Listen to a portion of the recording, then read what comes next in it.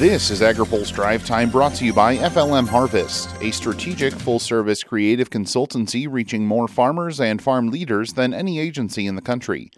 Learn more at flmharvest.com. Good Friday afternoon. I'm Spencer Chase.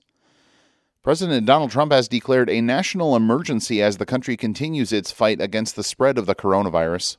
To unleash the full power of the federal government in this effort today, I am officially declaring a national emergency. Two very big words. Trump says this will free up $50 billion in the fight against the disease. He says there's also more local steps to be taken. In furtherance of the order, I'm urging every state to set up emergency operation centers effective immediately. You're going to be hearing from some of the largest companies and greatest retailers and medical companies in the world. They're standing right behind me and inside of me. I'm also asking every hospital in this country to activate its emergency preparedness plan so that they can meet the needs of Americans everywhere. The hospitals are very engaged. Negotiations continue between Congress and the administration on a stimulus bill to mitigate the economic impact of the disease and boost the government's response. The bill is expected to include additional funding for nutrition programs and allow for school lunches to be taken home and consumed off-site. House Speaker Nancy Pelosi announced this afternoon plans for the chamber to move ahead with its bill, but President Trump said later he does not support it in its current form. The disease is also bringing to light several issues that rural America will face as it reacts to the disease. R.J. Carney with the American Farm Bureau Federation says rural broadband will come into focus in the coronavirus response. We're seeing more and more schools begin to shutter their doors and relying on internet access to continue to teach the students. Unfortunately for rural students who do not have access, these are severe limitations for them to continue their education. He says this underscores the importance of the technology. Rural Americans rely on broadband for distance learning. They rely on broadband for telemedicine. We've seen a drastic decline in primary care physicians throughout rural America. So the high-speed connection that broadband provides is a quality of life standard for rural America.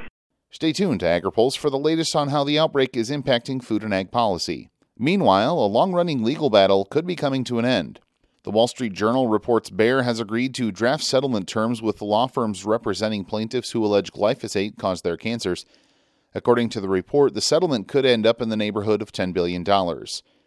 In a statement to AgriPulse, a Bayer spokesperson said mediation discussions continue in good faith under a court order requiring confidentiality, and the company cannot comment on speculation about outcomes, timing, or progress.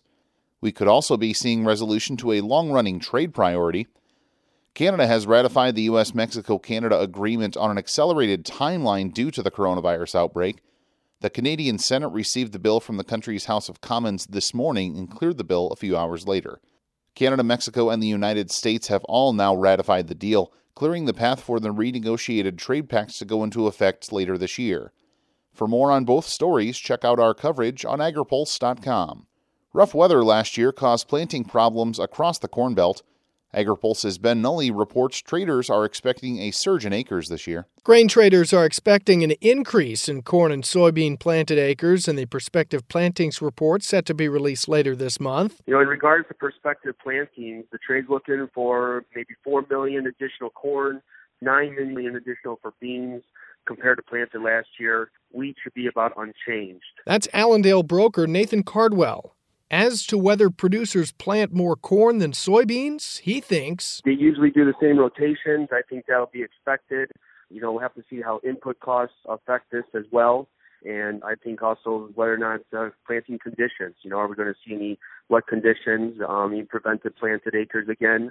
All in all, I think the normal rotation should be expected compared to last year. According to USDA, producers planted 91.7 million acres of corn and 80 million acres of soybeans last year. The National Agricultural Statistics Service is scheduled to release the prospective plantings report March 31st. For AgriPulse, I'm Ben Nulley. Today's AgriPulse update is brought to you by FLM Harvest, a strategic full-service creative consultancy proud to reach more farmers, farmer boards, and food and commodity associations than any agency in the country. Learn more at flmharvest.com. That's all for today's Drive Time. For more agriculture, trade, environment, and regulatory news, visit agripulse.com. Reporting in Washington, I'm Spencer Chase.